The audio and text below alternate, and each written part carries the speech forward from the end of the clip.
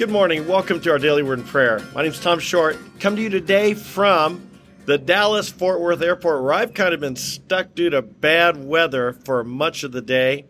Got a flight out late tonight. Meantime, I thought I'd go ahead and pre-record our Monday Daily Word and Prayer. So glad to see you.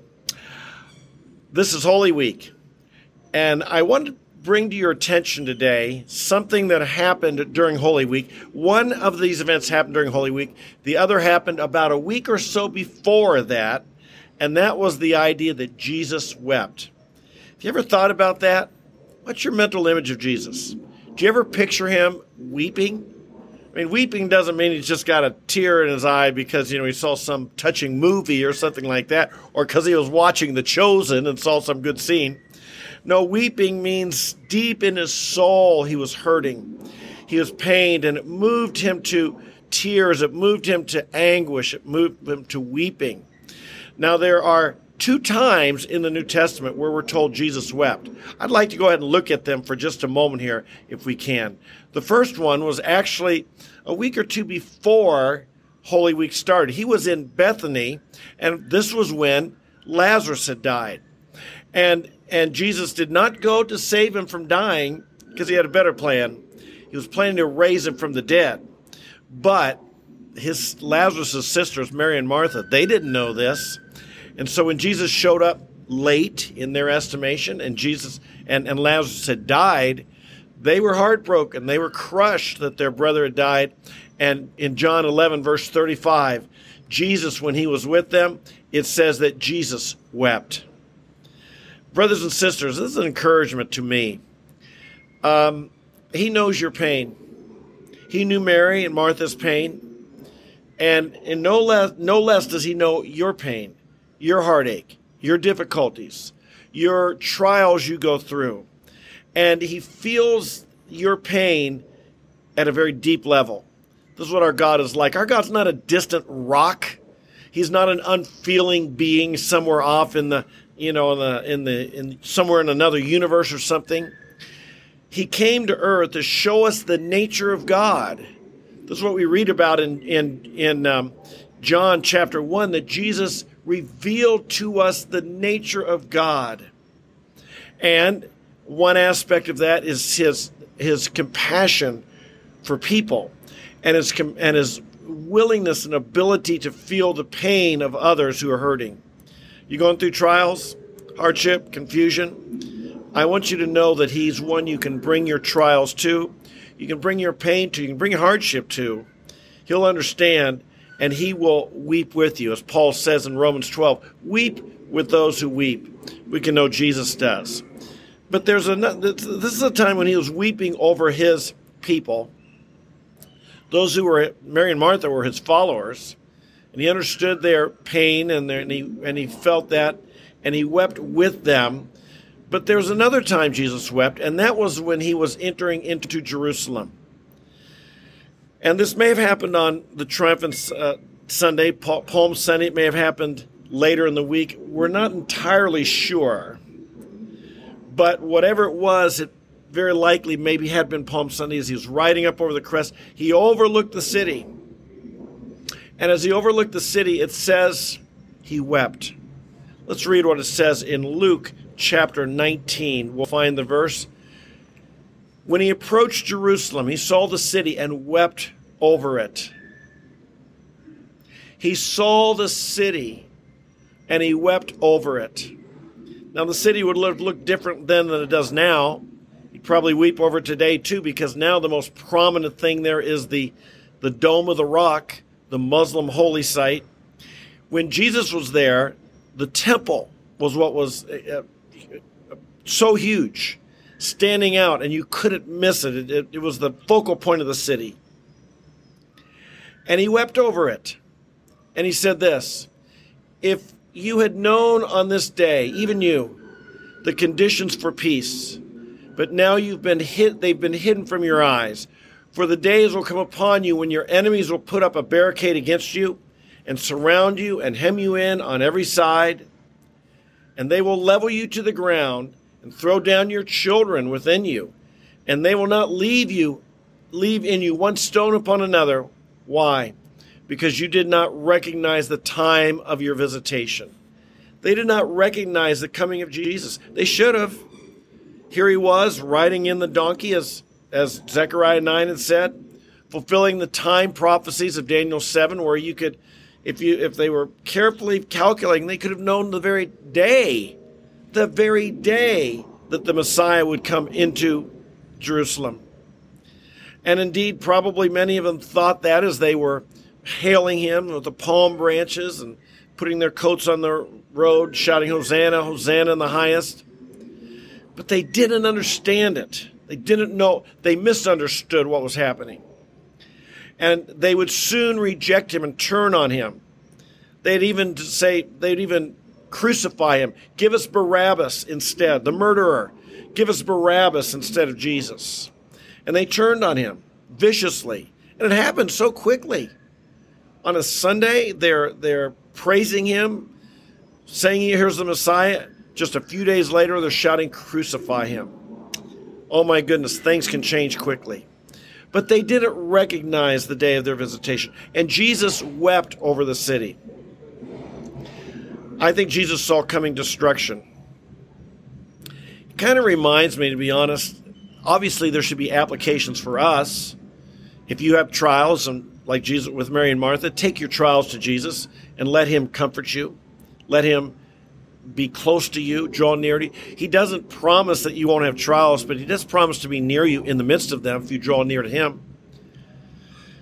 But wow, the rejection that he saw, that he knew, and the coming judgment that he foresaw, and it moved him to weep. Sometimes I wonder, in our day and age, I just don't know. I don't know what's coming upon our land. It really seems that our country has made a choice, a decision, certainly amongst our elites, certainly amongst our leaders, to make choices to choose that which is abominable in the sight of God and embrace that and reject that which is good, right, and true.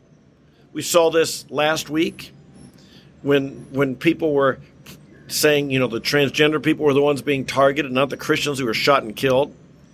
We saw this when they're saying the Christians are the bad people and these transgenders are victims of our meanness, and therefore they're driven to acts of violence. How could anyone have thought this, particularly emanating from our very White House? And then, of course, we have all kinds of things going on in our day and age. We're living in some very, very difficult times. It's easy to think, no, America's too strong, it couldn't happen here. Or if we do think it could happen here, we say it, but it doesn't move us somehow. Even often many of us in the church are somewhat inoculated or immune or kind of, apathetic. Dare I say, brothers and sisters, these are days to be strong in the Lord, to fix our hope on him, to prepare for anything that could come our way, good or bad, to be getting out the gospel while we can. Jesus said in John 9, night is coming. When no man can work, we must work the works of him who sent us while we can. Night is coming. And to be prepared for who knows what. But like Jesus, to be moved as he saw what was coming upon his city, Jerusalem. He was moved to weep. And on our hearts, might we be moved emotionally to think all that our forefathers and all that people have built and sacrificed for goodness and for justice and for rightness, is it being lost? Is it slipping out of our fingers? Are there people who aren't right with God, who are just deconstructing it all? And could it happen? You better believe it can. God is not mocked. Whatever man sows, he'll reap. Jesus, as he began Holy Week, was aware of coming judgment. He knew he was going to die for our sins. He knew he was going to rise. He knew he was going to win. But he also saw something that was on the horizon. I don't know if that's on the horizon of our nation. So often I fear it is. I hope it's not. I pray for the mercy of God. I pray that God would bring us a revival, a salvation, a Jesus revolution, that God would raise up prophets in the land and the people would give attention to them. That's what I pray for. But Sometimes I have to wonder if all that's happening, when we stand back and we take a look at what's happening in our world, in our families, in our churches, in our economy, and everywhere we look. Now, God's still at work. We want to be at work in our lives.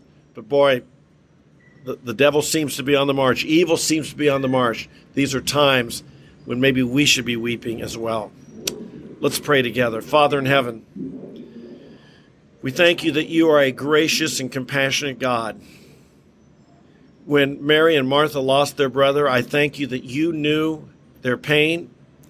You wept with them. You heard their prayer. You answered their prayer. You gave them a mighty miracle, and we thank you for that.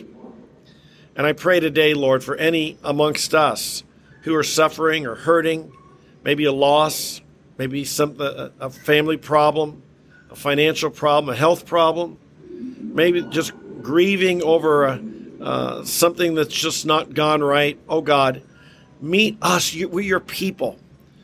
Might we be strong? Might we be courageous? Might we rise above? Give us the strength we cry out. You're aware of our weaknesses. You're aware of our needs. We depend on you. And so, Lord, give us this strength. But then, Lord, I also think of how Jesus wept over Jerusalem. And Jesus, I pray you'd give us a heart as we think of what has come upon our land and the calling evil good and good evil, and the number of people who've rejected you and rejected things that you'd want us to do, and the fear of God just seems to have vanished from our land. And people just trounce on your law. So often, Lord, it seems like even the church has lost its saltiness. Oh God, have mercy upon us. Revive your people. Awaken your people. Put life within us. Instill us with courage of your Holy Spirit. Raise up a mighty army of people who will declare your word, stand for your truth, be courageous, be wise, be bold. Lord, wherever we have opportunity, whether it's just in our own family, or whether it's in our neighborhood, in our church, at work, at school, or Lord, if you might even raise up some of us to have a mighty influence in our community, state, or even nation, we offer ourselves to you as your servants to accomplish your purposes. Use us for your glory, we pray. Have mercy on our land. We're moved like you, Jesus. The thought of judgment, oh Lord, it weighs upon us. How we pray for mercy to triumph. And we pray all these things in Jesus' holy name. And we love you now. Amen, amen, and amen. I've been thinking a lot, folks, about how, I just feel like last week was kind of a turning point in a lot of ways. Two really big events happening. And one, arresting Donald Trump, political opponent of the Democrats. Never happened before where a presidential candidate's been arrested. Or an ex-president's been arrested, as well as then this terrible, horrendous shooting. Might God have mercy. But might you and I be strong, mighty believers in these days. Might God give us grace, power, wisdom. Listen, we must be people who stand firm on the Word of God. That's why we come and get into it every day. Now, what we do here is not enough. I hope you're doing more. But I hope this is helping you be instructed, encouraged, edified, informed, so that you might be wise, diligent, faithful, and courageous in our day. I love you guys. So glad you're with us. If you're new, I'm glad you've joined us. I hope you'll join us regularly. We come here every morning, 8:30 a.m. If I can, live. If not, I pre-record, but we're here every day. I hope you sign up, subscribe, hit the notify button, leave a comment below. That always helps get more views or get on more people's pages. Leave a comment below, like the video, share with your friends.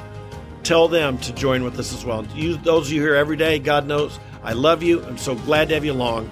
You have a blessed day. Be strong, be courageous, and I'll see you tomorrow. Bye-bye.